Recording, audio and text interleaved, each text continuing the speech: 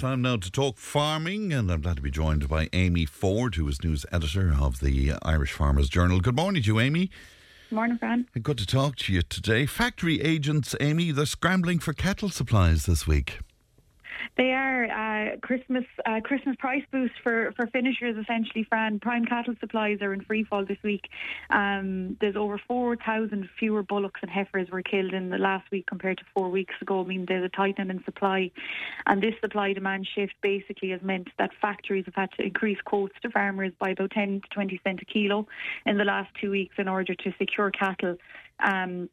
However, despite the increase in quotes, Ireland, we're still a long way behind the prices that are being paid in our main export markets. For argument's sake, in France, R3 heifers at the moment are being quoted at €5.81 a kilo, and British heifers are at €5.91. That's a full kilo ahead of our prices. Wow. But all in positive in one way that prices are up 10 to 20 cents a kilo this week as factories are scrambling for cattle for the Christmas orders.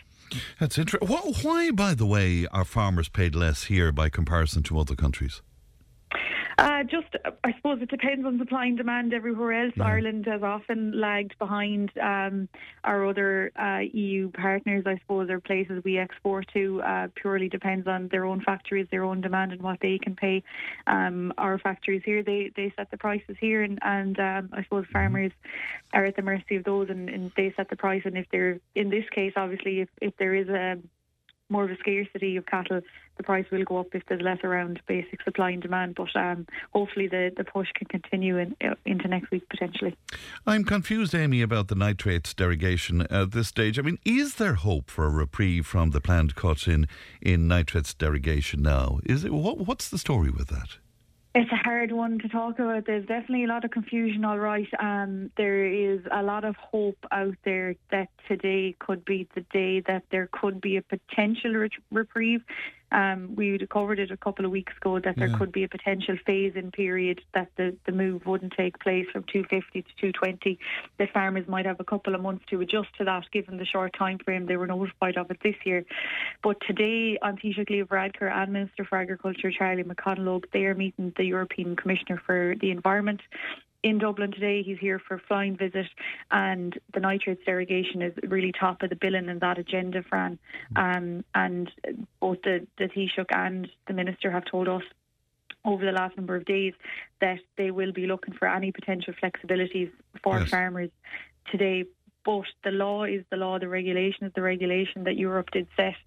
Ireland did agree to a water quality review, and if that review went the wrong way, it meant that from 1st of January 2024 that farmers in parts of the country would see their maximum rate cut from 250 to 220. So, that's there in black and white, but if there is flexibility, that's what they'll be looking for today. So it's really a hard one to know. And did I not read in last week's Farmers Journal, Amy, that the European Commissioner, with the name that nobody can pronounce, that he would be flexible in some way? He said he would provide flexibility if he could, but he was very clear that the rule is the rule. So there's a lot of I don't want to say skirting around the outs, or skirting on the sidelines or anything like that.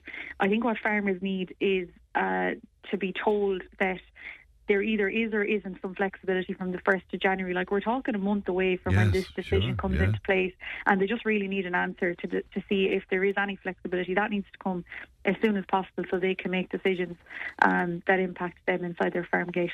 Yeah, and in light of that then, it's interesting to read that fertiliser sales is down 18%.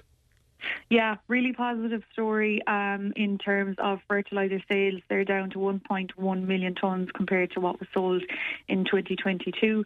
And overall, since 2021, it's a 33% reduction across the board. I suppose the key thing to look at, Fran, is that nitrogen sales have tanked by 18% as well to 280,500 tonnes. And anyone that's tuned into the Climate Action Plan and its targets, there's a target in that there's a reduction in nitrogen sales to 300,000 tonnes by 2030, with an interim target of 330,000 tonnes by 2025. So the sector has basically met and surpassed that target for 2023 already. I suppose a lot of that will have come down to price last year. prices for fertiliser in 21 and 2022 were up, so farmers pulled back on the amount of it they were spreading.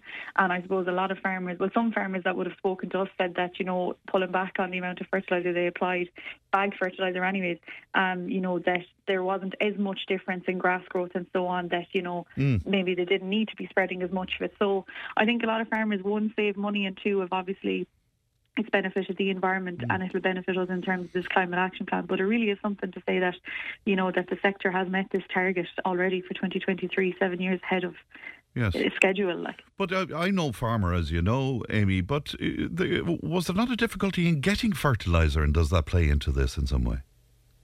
There was, at certain times of the year there was, but the price point was the really main thing that prevented farmers from doing it, Fran. It was, over €1,000 a tonne in some cases for certain types of fertiliser, and it took ages for those prices to come down, so farmers held off on buying. I was surprised and disappointed to read as well that female students studying agriculture, Amy, they expect to earn lower salaries than their male counterparts. That is disappointing, isn't it? It's very disappointing. We'll have to go in and talk to them. Basically, female students, studying ag science expect to earn lower salaries than their male counterparts despite studying the exact same course. And this is found in a student survey that's published in the Farmers Journal this week. It was over 200 students, took place earlier this month, and it was really to assess their opinions and expectations on the future workforce in the farming sector. It's really, I suppose, disappointing in one way that female students expect to earn lower than their male counterparts, even though they have the exact same qualification. And I suppose there is data out there that, when women are applying for jobs, they nearly want to be meeting all of the spec in the jobs before they apply. They think they can't apply.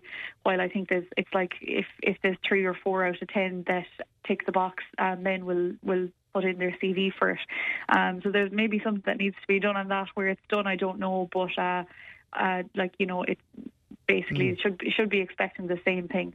Well, that's for sure. And in contrast, I see that 39% of male students select the highest salary bracket. So, and that's their expectation. It's amazing, isn't it? Before you go, can I ask you about the IFA election and what the current news on that is?